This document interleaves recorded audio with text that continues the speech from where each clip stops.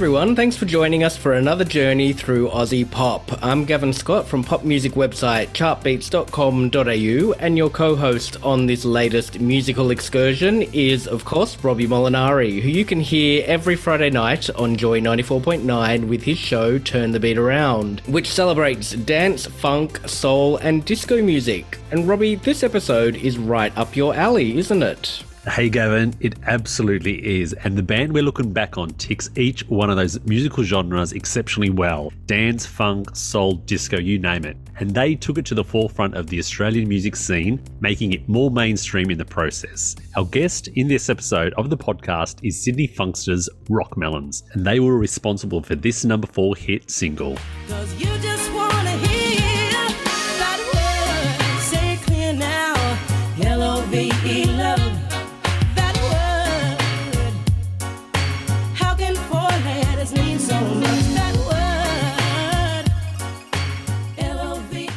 From 1992, that word, in brackets L-O-V-E, was Rockmelons' highest charting hit in Australia, with featured vocalist Denny Hines. But our story starts before Denny, and in fact before any of the band's vocalists were on board. Rockmelons were made up of brothers Bryon and Jonathan Jones and Bryon's uni mate Ray Medhurst, who met at NIDA in 1977. Bonding over a serious love of funk, soul and hip-hop music, the boys' first foray onto the music scene was in the form of throwing warehouse parties in and around Sydney. Let's hear from Bryon and Ray about how those parties morphed into them becoming a band which included keyboard player Vincent Dale and singers John Kenny, Sandy Chick and Peter Blakely, who all joined the project. Ray, I'm going to start with you. The initial steps, was it just to throw a party? Were you playing records? Were you playing as a band?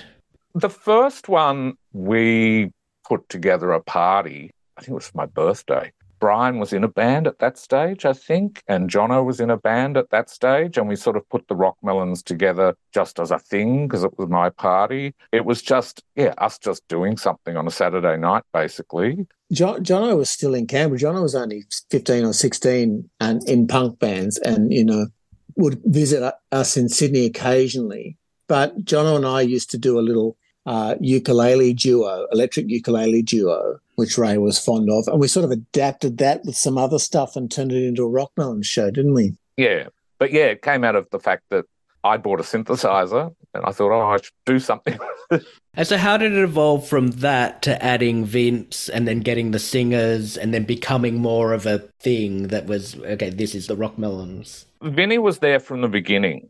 Bryon and Jono kind of knew a bit about music, but Vinny was actually a musician as such.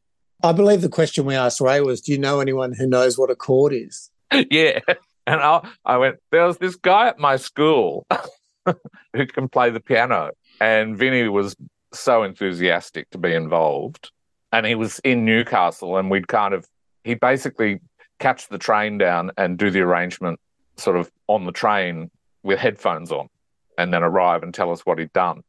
I think the important thing to say about the parties is that Ray and I intended to put on a really good party by Ray DJing, and the sound system and the DJing was as big a part. The Rockmelons were just part of that show. Ray would do these fantastic sets to reel, and then Jono and I would organise a really great sounding sound system, which just wasn't the done thing in those days. And then the Rockmelons would do a little instrumental set as part of the night's entertainment. But the night was really geared around a whole long party experience in a city warehouse space. Yeah, it was kind of like we wanted to throw a party, we should put some entertainment in there. Yeah. And that's sort of how the Rockmelons became a thing. It was like, there needs to be a sort of focal point within the evening, and we kind of put the Rockmelons together as that. And that was just meant to be fun. I mean, there was a lot of angsty, dark stuff around at the time on the back of punk, and our stuff was all silly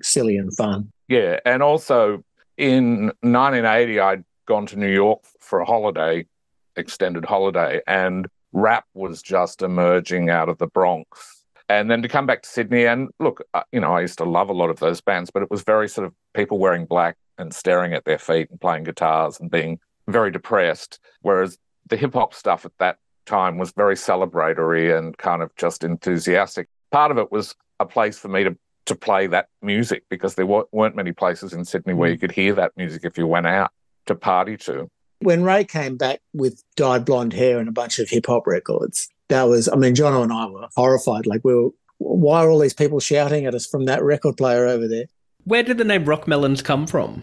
Oh, it was just, it was a joke name, to be honest. Totally. It was a joke name for one of those parties. We have to call ourselves something. And we were like, what would be the stupidest name for a punk band ever? And we just jokingly made that up. And unfortunately, people loved the performance and it stuck. Yeah, I grew to really like it because it's a very, like, we're a very Sydney thing and it's a very Sydney word. Like, Rockmelons only called Rockmelons in a few places. They're called cantaloupes everywhere else. And it's a very sort of Sydney thing. Okay, let's talk the singers. How did they come into the picture? That may have been my fault. I'm not sure. But there was vocals before because Ray would talk the vocals. Mm-hmm. We were pinched a little bit from Talking Heads, maybe, Ray? A little bit of Talking Heads. And there was a band around called, I think they were called The Wah, that they had this song called The Story of the Blues. And it was just this guy talking over this great track. And I just thought, oh, I can do that. Yeah. And so that's pretty much what I did. And then I would just write down things that I was interested in talking about. And then we kind of needed a chorus because it couldn't just be me talking. And that's kind of how we got singers involved, was to get some people to sing bits. Yeah, we just got some people in from bands we knew who could sing, whose voices we liked. Sandy Chicks and Cheating Hearts, and came in and we did a drum machine version of Heard It Through the Grapevine. You've got to remember that all these shows were like 6 months or a year apart. They were occasional. They were very occasional. They were just one-off parties. But then once people started saying, we really like your band, we started to get a little more serious about it. And I was very keen to hear some good singers over our stuff. That's when our dear friend Jeff Stapleton from Gangajang played us the demos of an Adelaide guy, friend of his, a guy called John Kenny. And from the first time I heard that voice, I was like, oh, my God, we've got to find this guy, you know. And John was very, very shy and very reluctant. In fact, said no, and then snuck in to see us at a show and said to himself, oh, what have I done? This is great. I want to do this. And kind of came back and thought us out. I think we picked up Peter Blakely by that stage as well. Literally off the ground, I think. Yes. Yeah. And, yeah, we had Blakely on board. So it's Sandy and Blakely, and then it was John. So it's this incredible trio of singers. Like, we just had three dynamite singers. And I was still doing a bit of the talking songs, and they would sing choruses, and then they would sing full songs. And then we decided we didn't really need me talking anymore because we had these excellent singers. The next natural step for the band at this point was to record and release their first independent single. They enlisted the vocal services of former Scribble band member Sandy Chick, and the end result was the indie pop track Time Out for Serious Fun. Let's have a listen.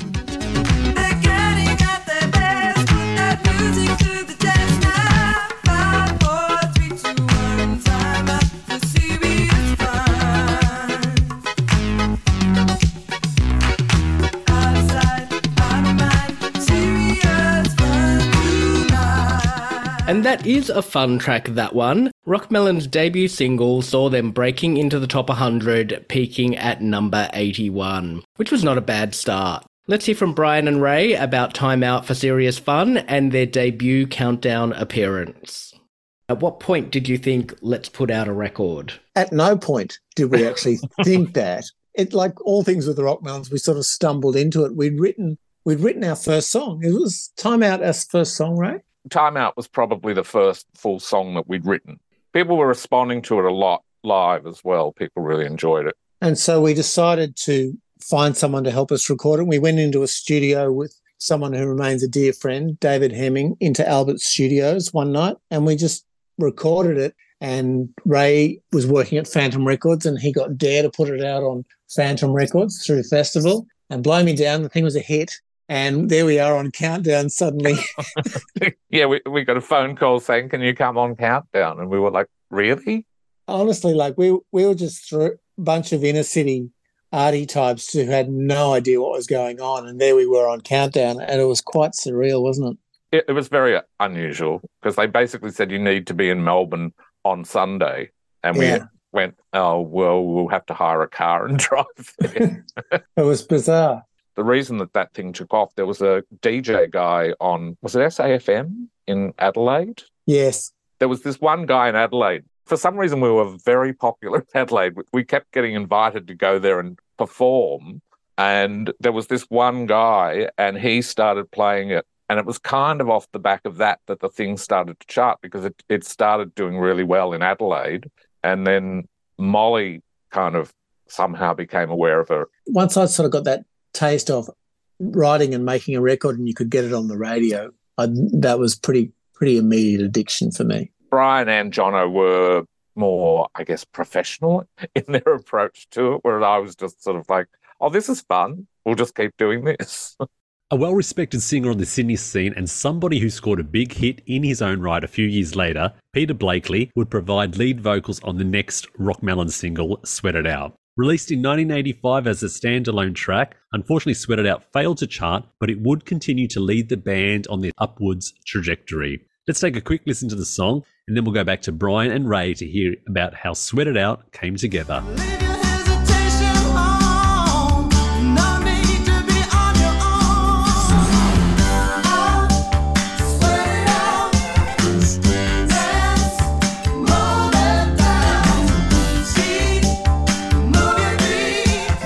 Then you moved to True Tone Records, who had released Go-Betweens and Ganga Jang. How did you get hooked up with them? Was that through Jeff as well? Possibly, but that was really by process of elimination. Literally no one else would touch us. There were a couple of companies that did approach us, but the deals they were offering were kind of ludicrously bad. They were just like, what would be the point? Whereas Michael Crawley at True Tone, his deal was like an actual deal. To be very fair to Michael heard it. You know, Michael heard, and I think that's his Englishness. He heard what we were doing. He got it. He understood the sort of a lot of the soul ideas behind, a lot of the black music ideas behind it, and he was enthusiastic, chaotic, and wonderful, Michael. But he's really the one that got it, because you got to remember, Australia at the time was still white music central. It was still rock and roll. It was still, you know, it was still guitars and chisel, and not that there's anything wrong with that. Radio was it wasn't even that enthusiastic about Australian music, really, to be honest. That's true. You know, they'd play Australian Crawl and Chisel and stuff like that, but they wouldn't play much else. So Sweat It Out was next. That didn't have the same kind of impact as Time Out for Serious Fun did. What was your takeaway from that track? I personally was devastated because you know, it's when you first think, oh, this is fantastic, we could do this, try and do this for a living, and then you have a go at it yourself and it fails miserably. And I was really devastated, and I thought, well, that hurt a lot, and I'd like for that not to happen again, But I think that's the point Ray said, we need a producer, we need someone who knows what they're doing in the studio, and is that right, Ray? Yeah, because we basically we'd been given a budget and we'd done Sweat It Out ourselves pretty much. And I just thought as much as we loved what we were doing, we kind of needed someone to sort of help us achieve what we wanted to achieve. Okay, so things have been progressing nicely for Rockmelons, but they would go from making ripples on the Australian music scene to a big splash with their third single, a remake of this song. I can let it get me down. Change my smile into a frown.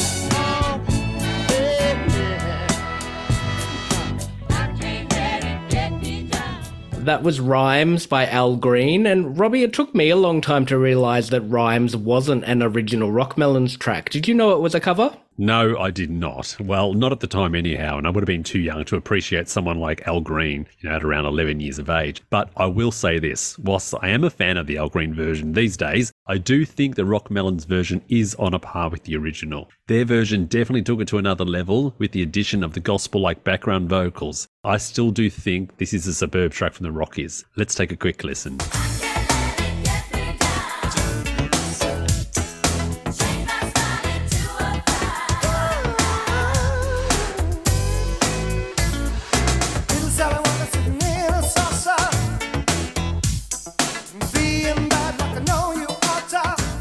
Rhymes entered the ARIA Top 50 in August of 1987 at number 41. It would spend exactly half a year in the top 100 and reach a chart peak of 26. The single went gold and certainly made a lot of people aware of who Rockmelons were. Yeah, it was a great introduction for most of us to Rockmelons and the silky smooth vocals of John Kenny, who took the lead on this one. Bryon and Ray are going to talk to us now about Rhymes and working with producer Robin Smith.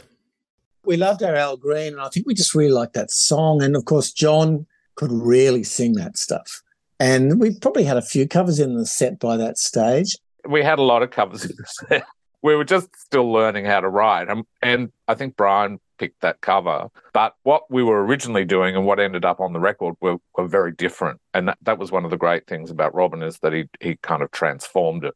Robin was so good for us because he basically taught us how to make records. We didn't know how to make records. And he brought a really sort of, for one thing, is it supreme arranger, highly trained musician, amazing arranger, horns, strings, everything. And he brought a concept to the song. Rather than just covering the song, he came up with that sort of really hard funk bass line and stuff for it. And, of course, that excited us, and that also really excited John, the singer, and it just came together really, really beautifully. So it was just a really good modern version of the song. And in a lot of ways, you know, just casting a great singer to a great song and doing a good version of it was kind of always what the Rockies were about. And how was the working relationship with Robin? Obviously, you went on to do the album with him as well. Well, it was difficult because it was a real culture clash. Robin was very proper English gent.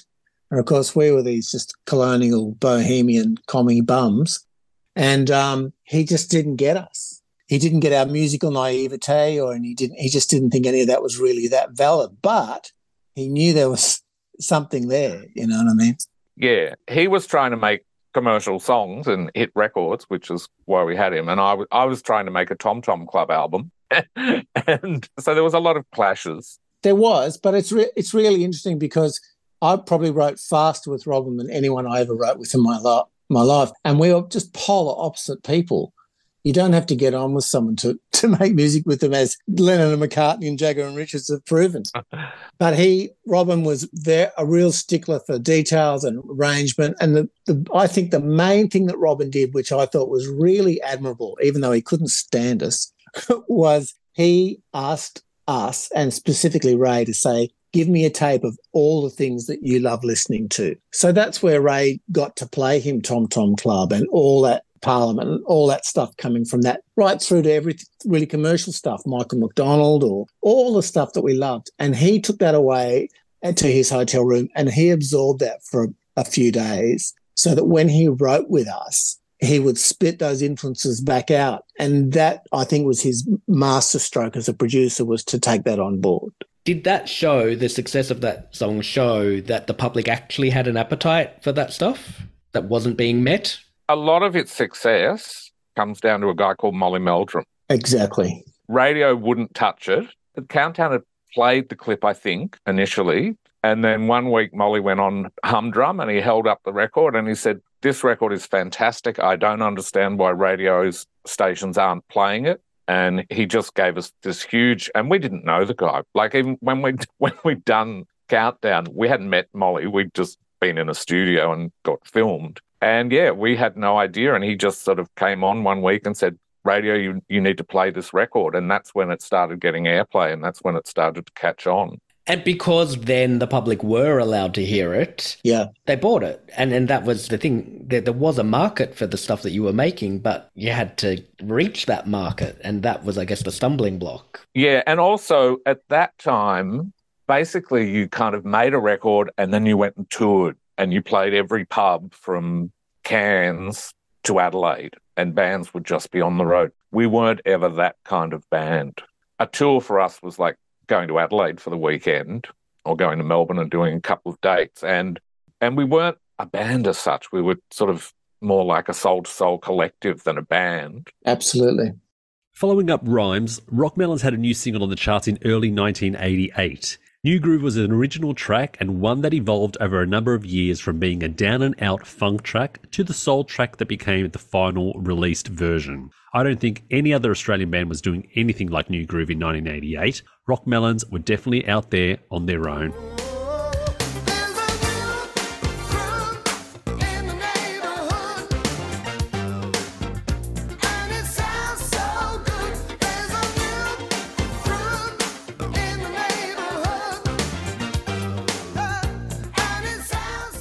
I was a big fan of this one, and it took Rockmelons even closer to the top 20, peaking at number 21, and also hanging around the chart for quite a while. I really liked the music video too, which had the band, including their regular backing vocalists, Wendy Matthews and Mary as a party, jamming in the street. Who wouldn't want to hang out in that neighbourhood? Rockmelons sure were a nice alternative to all the aggressive rock bands of the time. I second that emotion. Let's go back to Bryon and Ray now to hear about how New Groove came together, not once, but twice, and how on both occasions the song sounded very different. It's an interesting thing. It was a bit of a double-edged sword for us because there's a studio story that goes with that song, which was the original arrangement that Robin had up, went to digital heaven during a power spike. He had to rebuild the track in a day next door and recreate it, and it was very different to the original track that we'd put together. It was still a hit. The song was still great, but it sounded really, really different to our ears, to what we sort of had. It was much less greasy or something. It was quite clean and bright. So it was a bit of a double-edged sword for us. We were like, well, that's not really how we intended to sound, but people just loved it. And so we kind of went, well, we're in the pop business now. That track had dated back a while, hadn't it? Not the full version, but I think that there's a New Groove in the neighbourhood that dated back to the Warehouse Party days, didn't it? Absolutely, it did, and it was a full Parliament funkadelic affair. It was heavy. It was Grandmaster Flash on the Wheels of Steel, which is it's one of the very earliest sort of DJ mix-up tracks, and it was basically, we had a chorus, which was "There's a New Groove in the Neighbourhood." And then we had a DJ friend called Steve Alkins who had done, sometimes he would perform live on stage with us at some of the parties. Occasionally we'd have one or two DJs on stage in the band.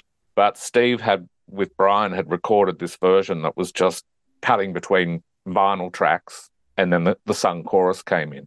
Because it was sort of pre-sampling and, there weren't very many records doing that, but the record company just went, you can't put that out. Also, Robin said, you can't sound that black. And we were like, what do you mean? It's just how we sound. And he said, no, you can't sound that black. Radio won't play you. And we were horribly offended and suitably indignant. But, of course, he was probably right. Oh, there's no way radio would have played the original version. Oh, no, absolutely not. But that's how New Groove came about. Robin said, no, you got to write a verse. So I had to write a verse, and Ray and I got to writing melody and lyric for the verses, and it turned out pretty good. The next Rockmelon single took things in a different direction, didn't it? Yeah, look, the guys decided to slow the pace down a little, and they released a song called What's It Gonna Be, which was more of a slow jam than ballad. Let's take a listen and you'll see what I mean.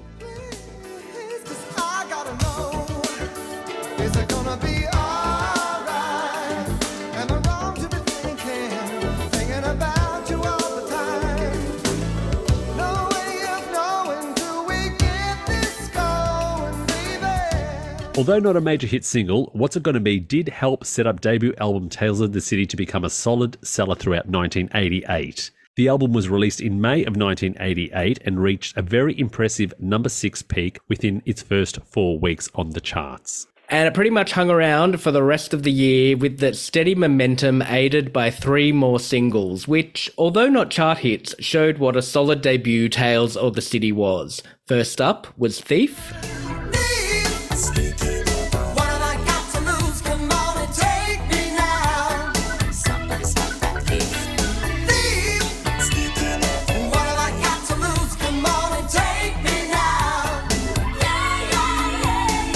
Then Wendy Matthews took the lead on single number 5, Jump.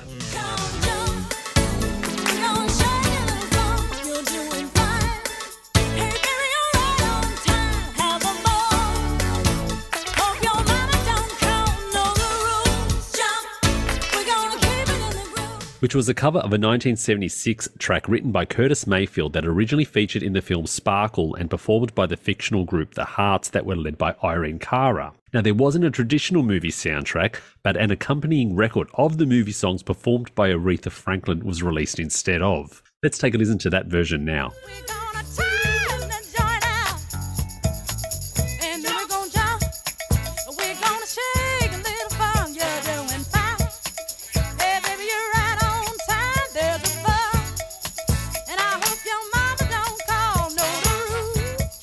And finally, in December 1988, Boogietron became single number 6 from what was an outstanding debut album. An ARIA award-winning debut album, as it would turn out. Here's Boogietron now.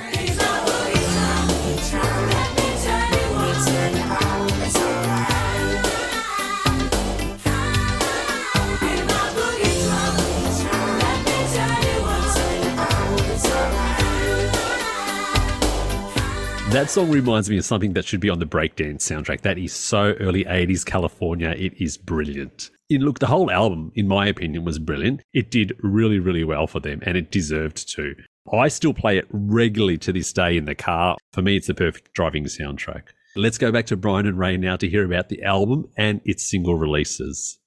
What's it going to be came next? Did it feel like it was a bit of a risk putting a ballad out? No, not at all, really. You would love the song and what have you. It's more a sort of an avant-garde film clip by the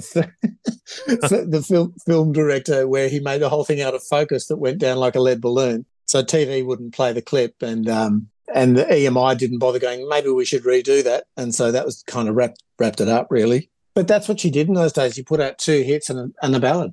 Yeah, that was sort of record company theory, was you either do 2 hits and a ballad, or 2 hits, depending on the A&R guy, 2 originals and then a cover.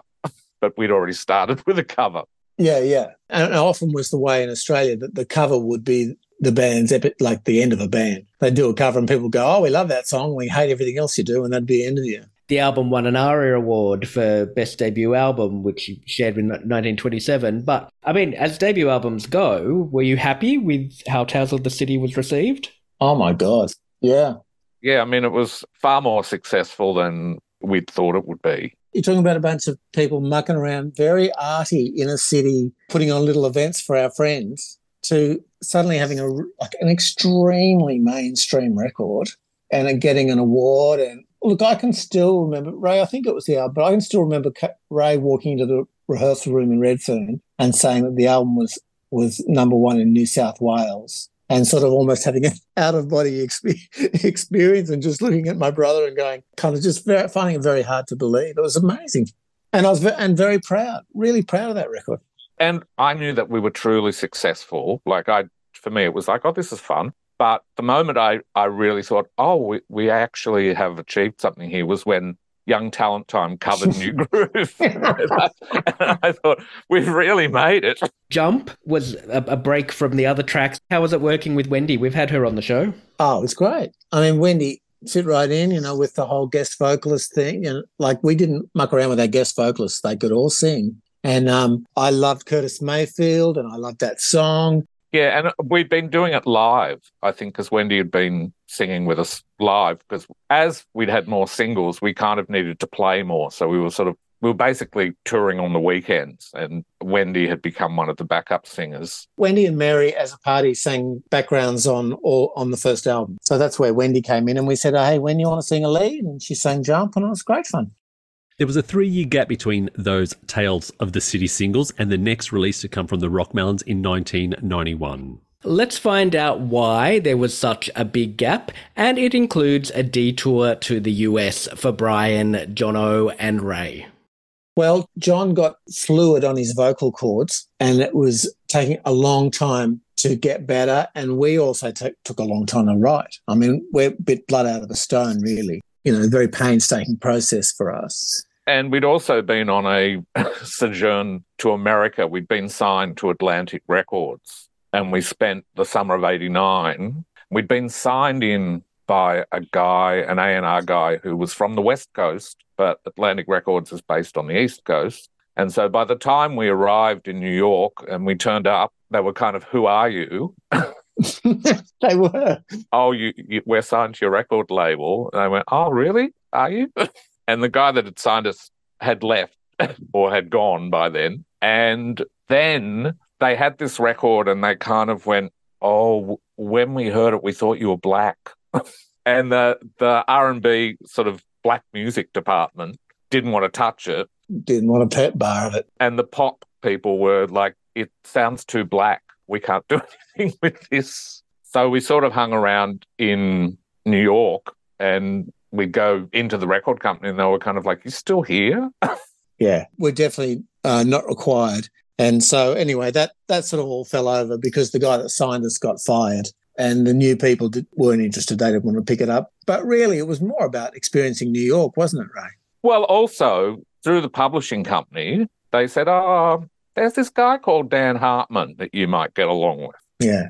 And we did get along with him extremely well. And we spent some time trying to write with him. But as Dan said, I think we're just too similar because we weren't creating any spark. But we just hung out with him and he was just a delight. And he was sort of inspirational. He was just like, he really liked what we did. He just said, you're good enough, do it yourself. Dan and the late, great Gary Ashley at Mushroom were the ones that said, you're good enough, do it yourself, who sort of gave us the belief that we could do that second record ourselves. But also, while we were there, the B-52s had released the album with Love Shack, and they were having, like, they'd suddenly come from oblivion and were back everywhere, and we were sort of looking at CDs. It's like, oh, the B-52s are back. Nile Rodgers produced this. And then we were back hanging out with Dan, and we was talking about Nile Rodgers. I said, oh, do you want to meet him? He lives just down the road.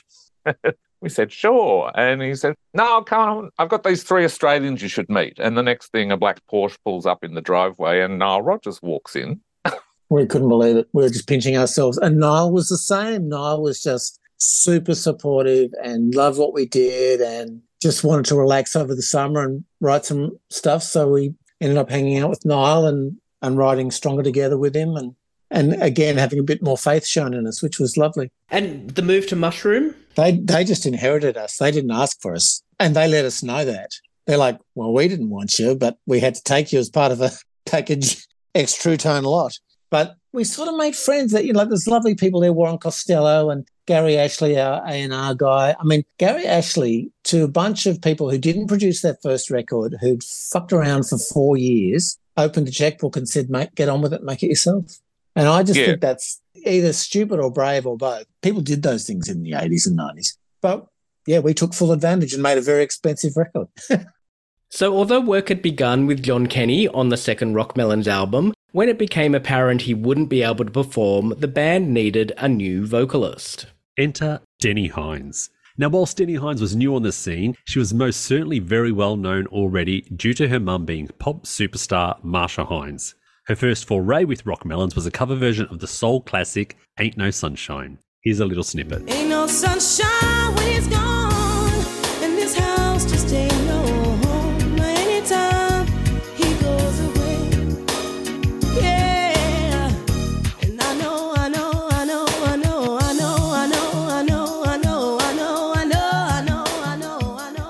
Ain't No Sunshine had been a hit 2 decades earlier in quick succession by writer and original performer Bill Withers, and then Michael Jackson, who released a cover soon after. Let's hear their versions of Ain't No Sunshine now. Wonder this time where she's gone. Wonder if she's gone to stay. Ain't no sunshine when she's gone, and this house just ain't no home. Anytime she goes away, yeah. Wonder this time where she's gone. Wonder if she's gone to stay. With Denny on lead, Rockmelons' remake of Ain't No Sunshine was a little bit of a risk. Bill Withers and Michael Jackson are very big shoes to fill, but it was a decision that paid off. It certainly did. Ain't No Sunshine debuted on the ARIA singles chart in late 1991 and went on to become a huge hit after reaching its peak of number 5 in February of 92.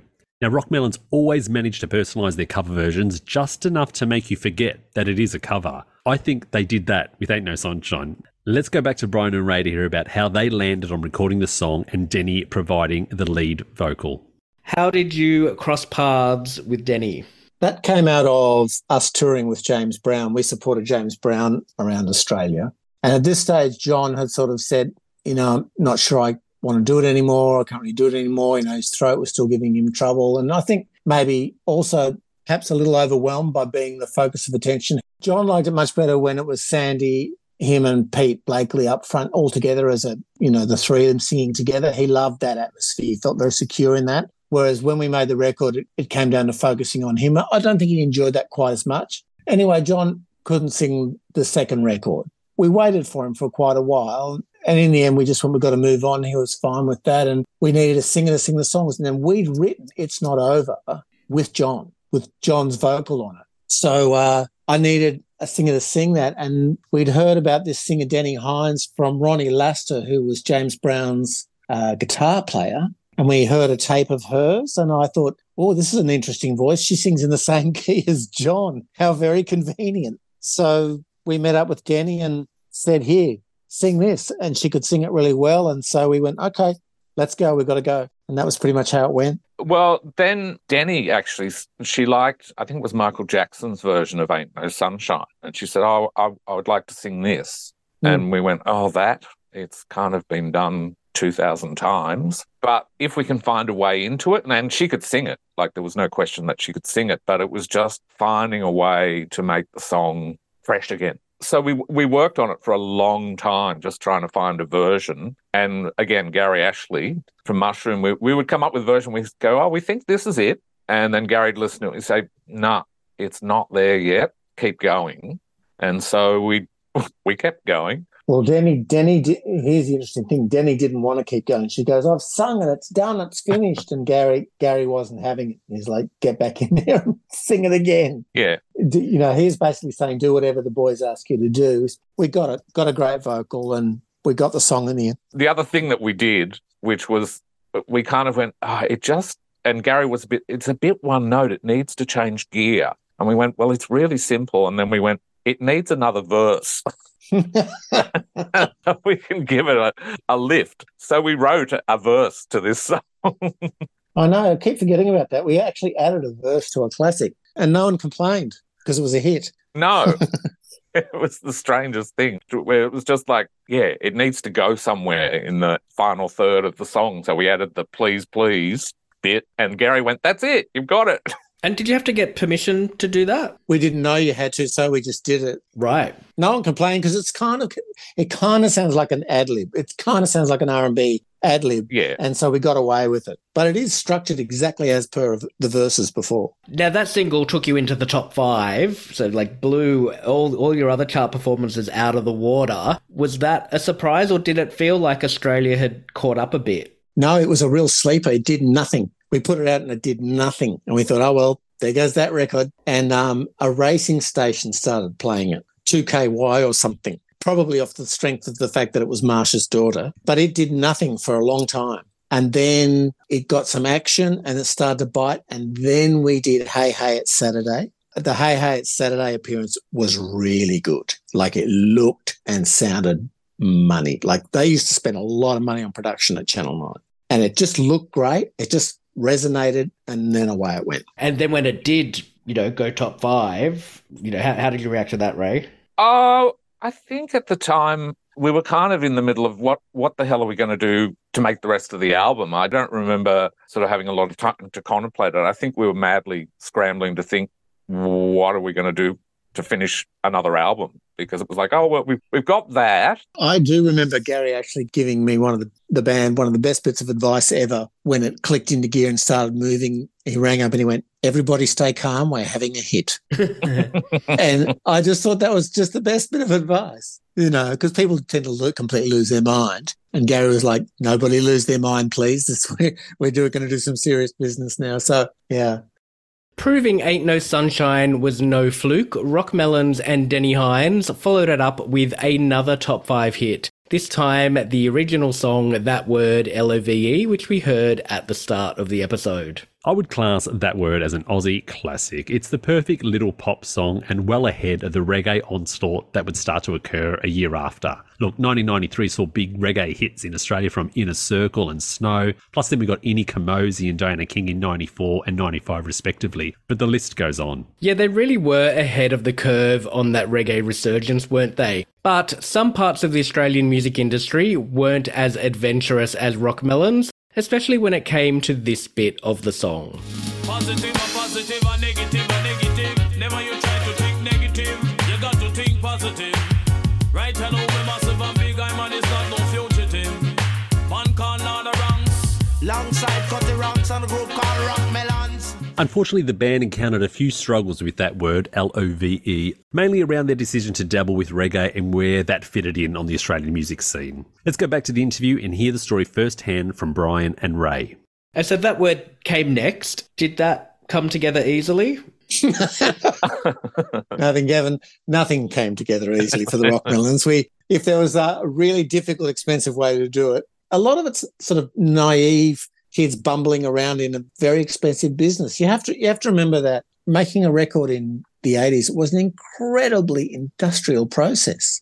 People have forgotten and kids have no idea how expensive it was to make a record in those days. We worked out at Festival Studios, and Festival, even though we were signed to them through Mushroom, did us no favours with the invoicing on the studio. It was really, really expensive. We had expensive taste. We involved overseas people in a few things that cost a lot of money. So no, that word went around the world. I'll let Ray tell the story.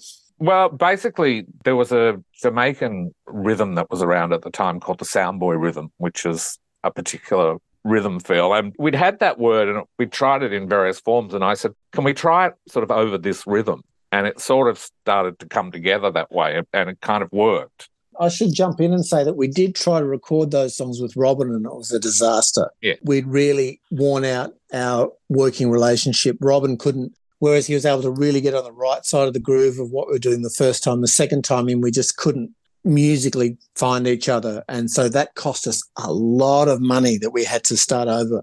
So we really had to solve all the musical issues ourselves at that point. Anyway, carry on, Ray. Then there was this producer that I liked in Jamaica called Donovan Germain. And I, just being naive as I was, just went, I'll just get in touch with this Jamaican producer, and said, would you like to produce a song for an Australian band? And he said, sure, it'll cost you this much. And I went, okay. And it wasn't actually that much money. So we sent him the vocals, and then he did an arrangement of it. And I said, it'd be good if it had some sort of toasting at the beginning. And he said, like what? And I said, like Nato Ranks, who's on Soundboy, and, Cuddy Ranks. And he said, well, why don't I just get them? And I said, okay, do that. That would be good. And so the full version, which has the Jamaican stuff in it, is what we got. But when we got the version back, it was very Jamaican and it wasn't going to get any airplay in Australia. Then the three of us set to sort of just reworking the track with all the Jamaican elements and Denny, and finally created what came out. But I was spent. By the time we were finished producing it, we were spent. We didn't know what we had on our hands. Gary was he really trusted us, but he was very skeptical. And he said, I don't see how you're going to have a hit on Australian radio with a reggae song, but I trust you guys. We'd shot the video and we had a VHS of the video. Radio weren't interested, and I happened to have a VHS of the video in my backpack, and I played it to them, and they just loved it. And they'd gone from, we're not interested in this reggae thing, to, we love this song. But didn't they make you cut the toasting at the start for the radio edit? Yeah. I don't know that they made us do it. I think it would have been too much for Australian radio at that time. We got told we had to take it out. Yeah, because Cuddy and Nato Ranks, is heavy Jamaican accents. You can't really understand what they're saying. We loved it, of course, but we were advised to take it out. Now, just as they had done with the first album, Rockmelons slowed things down for the third single from their second album, Form One Planet. Co-written by Bryon with John Kenny and originally demoed with him, It's Not Over is reminiscent of an R&B slow jam from the 80s. It's always reminded me of Two Occasions by The Deal. But despite those types of songs not always doing that well in Australia, even in the early 90s, It's Not Over reached number 15 here. Let's take a listen. 'Cause it's not over till it's over, till it's over, till I'm over you, yeah. It's not over till it's over, till it's over. I was a big fan of It's Not Over, and that, along with Love's Gonna Bring You Home, were the standout tracks for me from the superb Form One Planet LP. And look, I wasn't the only one who thought the same way. The LP struck a chord with Australia far and wide. It sold over 70,000 copies and reached a chart peak of number 3 in 1992. This was huge. I remember going into Brash's to actually either buy this or Bobby Brown, and the guy behind the counter was like, he was trying to really push Rockmelons. It was that good. And he was right. It was up there. It was world class. Gavin, did you have any favourites from the album? Yeah, I really like Rain, which features Sweet and Sour creator and songwriter and podcast guest Joanna Piggott on vocals. And of course, there was the title track, Form 1 Planet, which was another single. That was a lot of fun too. Let's hear a bit of Rain now, and then we'll go back to the guys to hear how the rest of the Form 1 Planet campaign panned out. I don't think I'm ever gonna come back. It was raining this morning.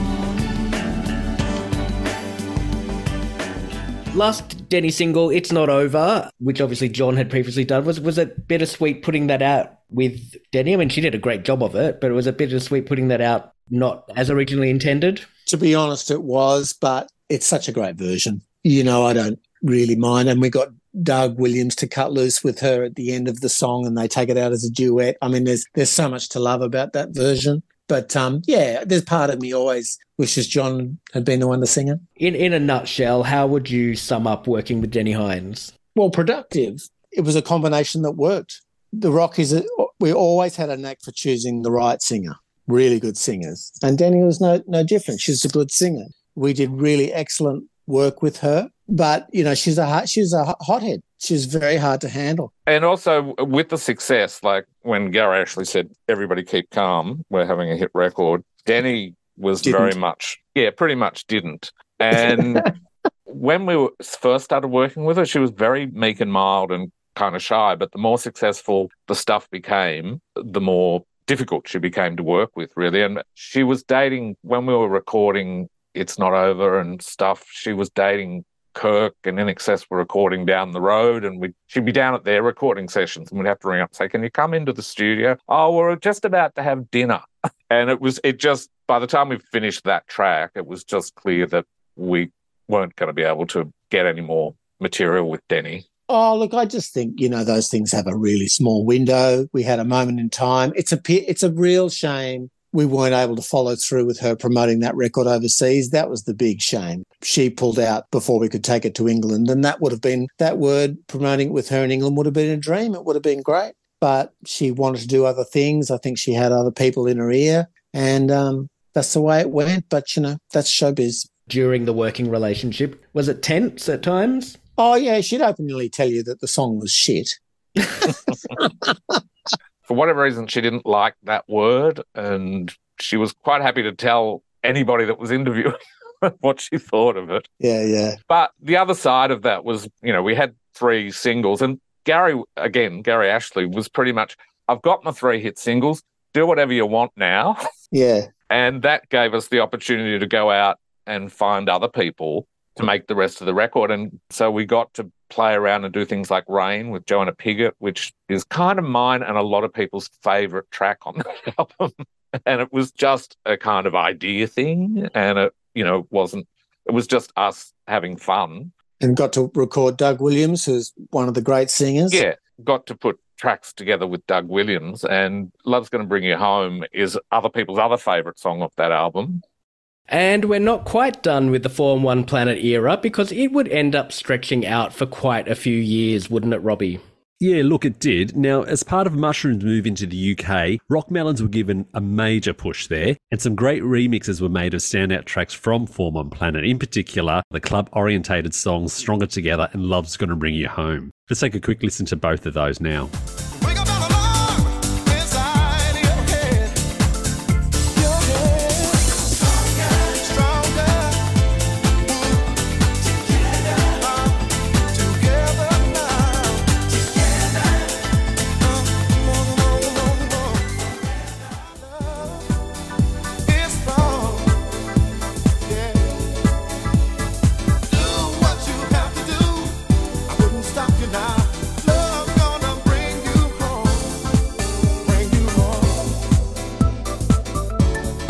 For me, that single remix of Stronger Together, which was cut down from the Paul Gotel mix, might just be my favourite release by Rockmelons of all time, although New Groove and That Word do come close. I love the fact that they were able to get Eric Cupper to remix that particular version of Love's Gonna Bring You Home we just heard. That guy has since gone on to become one of the most well-known and respected remixers. But let's go back to the interview now to hear about those UK releases.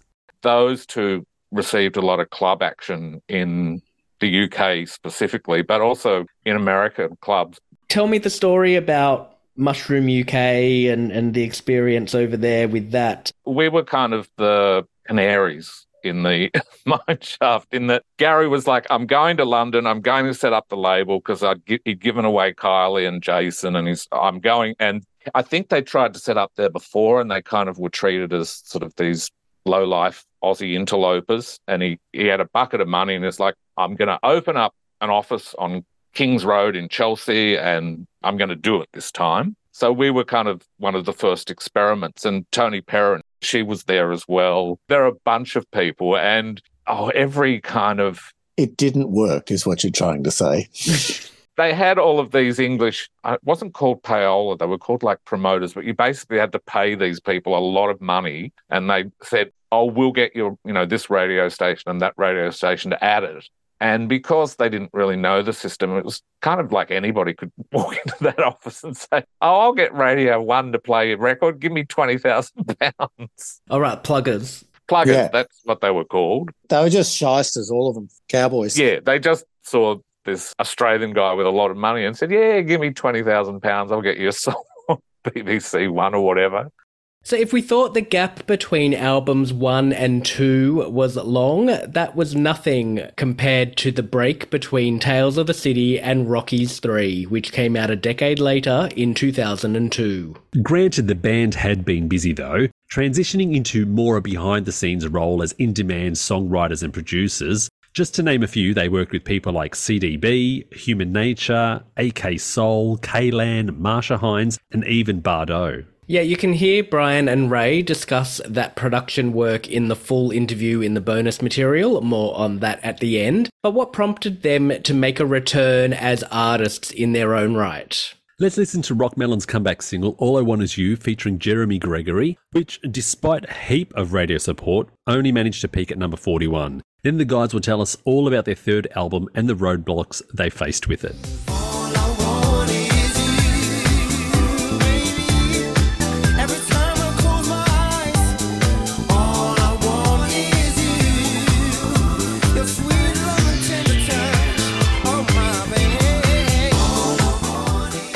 What prompted a return to the recording studio as artists?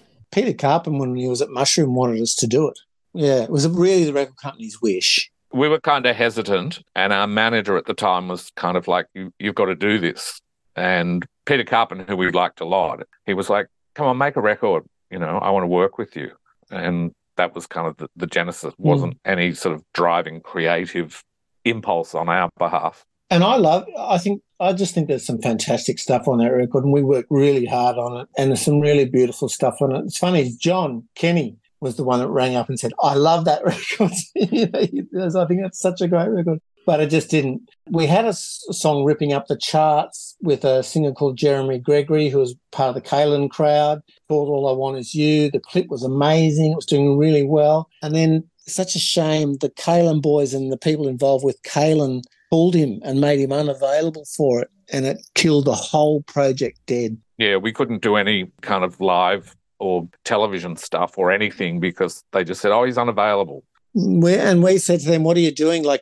We don't want to sign him. You can have him. He's just a guest singer. It's a hit. Take a hit. Never walk away from a hit. It's an unwritten rule of the music industry. You never walk away from a hit, or karma will get you. And Ray was saying to the organisation, don't do it, you'll hurt his career. Well, of course it did, and never heard from Jeremy Gregory again. But it killed the project, and it was a very sad end to a working relationship and whatever, and a really good record gone not to waste. I mean, there's some beautiful stuff on that record. Give Me One Good Reason with Darren Percival singing, co-written with Darren from K-Lan, and it was just really willfully destructive behaviour. And it hurt everyone. It hurt them. It hurt us. And it hurt Jeremy. Was it nice compared to the first two albums where you were really going against the grain in the Australian industry? Was it nice to be releasing in an environment where there were others like you? But at that stage, radio kind of were treating us as, the Rockmelons, they're so 90s. And so they didn't want to play it on the ground that we were sort of old-fashioned. They were very hesitant to play it. And they were just it went to number 1 on the club charts, that track. And they still were like, that's how a lot of dance music was crossing over to radio, was if you could get to number one on the club charts, radio would take a bit of notice, but radio was kind of like, yeah, we don't care. Yeah, but I remember we got told by the record company, I got told to call up the programmer at 2Day FM and have a chat to him about what else we could do to the version to get them to play it. This is Jeremy Gregory singing, right? It's incredible vocal. And the programmer at 2Day FM went, yeah, maybe you could have a girl sing it. And I could not believe it, and I was so cross with the record company. But anyway, for whatever reason, it caught fire and it started to move really fast, and that's when his people pulled the plug on it. And then the follow-up, I Ain't Playing, again, we did sort of some club mixes, and it did really well on the club charts. But again, there was just resistance at radio. I think for us, I don't know that, you were sort of saying, what did it feel like to release into a market that finally understood what we did? And I'm not so sure about that. I mean, I think what we did was just what we did. What the rest of the market had thought or catching up to what we were doing or basically embracing black music didn't really occur so much to me. It wasn't really a problem. I still liked what we liked and we still made what we made. I certainly look back on when we first came on the scene as appreciating more and more that we were a fair way in front of the game at the time, but it was just great fun. Hold up, baby, tell me what's up, are you willing? Willing or just wasting my time? You tell me that you don't, and then you say you won't, my love. If that's the game, well, I ain't playing. And that was the second single from Rocky's 3, I Ain't Playin', which featured Roxanne Labras, who some of you may also remember from the third season of Australian Idol, in which she placed 9th. And although that third album didn't find commercial success at the time, it was a great addition to Rockmelons' discography. Sure, it would have been great for the band to have gone out on a high, but the success of those first 2 albums more than makes up for it. Rockmelons always went against the grain in the Australian music industry and succeeded against the odds. They brought some much-needed variety to the music landscape here, and although we were reasonably well served by local synth pop in the late 80s and pure pop in the early 90s, Rockmelons' mix of soul, funk, R&B and reggae really broadened the Australian pop offering. Yeah, they certainly did all of those things, Gavin, that you mentioned. But listening back to the story from these guys firsthand, what I loved the most about it was just hearing their recollection of rubbing shoulders with people like Nile Rodgers and Dan Hartman, who were absolute gods in, the disco, funk and soul industry and musical genre. But these guys were like, there's nothing we can do here to help you. You've got it all under control. These songs sound amazing as they already are. And I loved hearing that from them because that just really proves how good Rockmelons were. And their music was world class. And I kind of wish that they had taken off, more so in the UK and places like that. It really do have a big mark for that kind of music. I've absolutely loved hearing this story, and well done on the interview. It was great to hear from the guys, and yes, it does feel like after that first album, then they were off and flying, and they really became the go-to guys in Australia for pop production. That's what we love on A Journey Through Aussie Pop. Now, you can hear the full interview with Ray and Bryon in the bonus material for this episode, and you'll hear them talk about that production work they did between albums 2 and 3.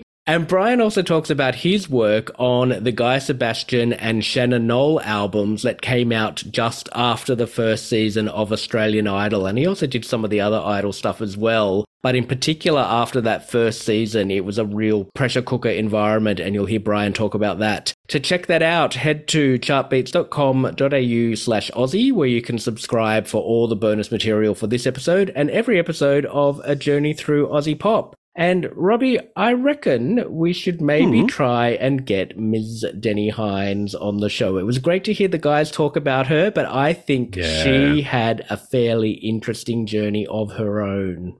I would love to hear her story directly from her. I think that's a great idea. But coming up next on A Journey Through Aussie Pop, another artist that Rockmelons worked with oh so briefly was Bardot, and we're going to hear the Bardot story from this lady.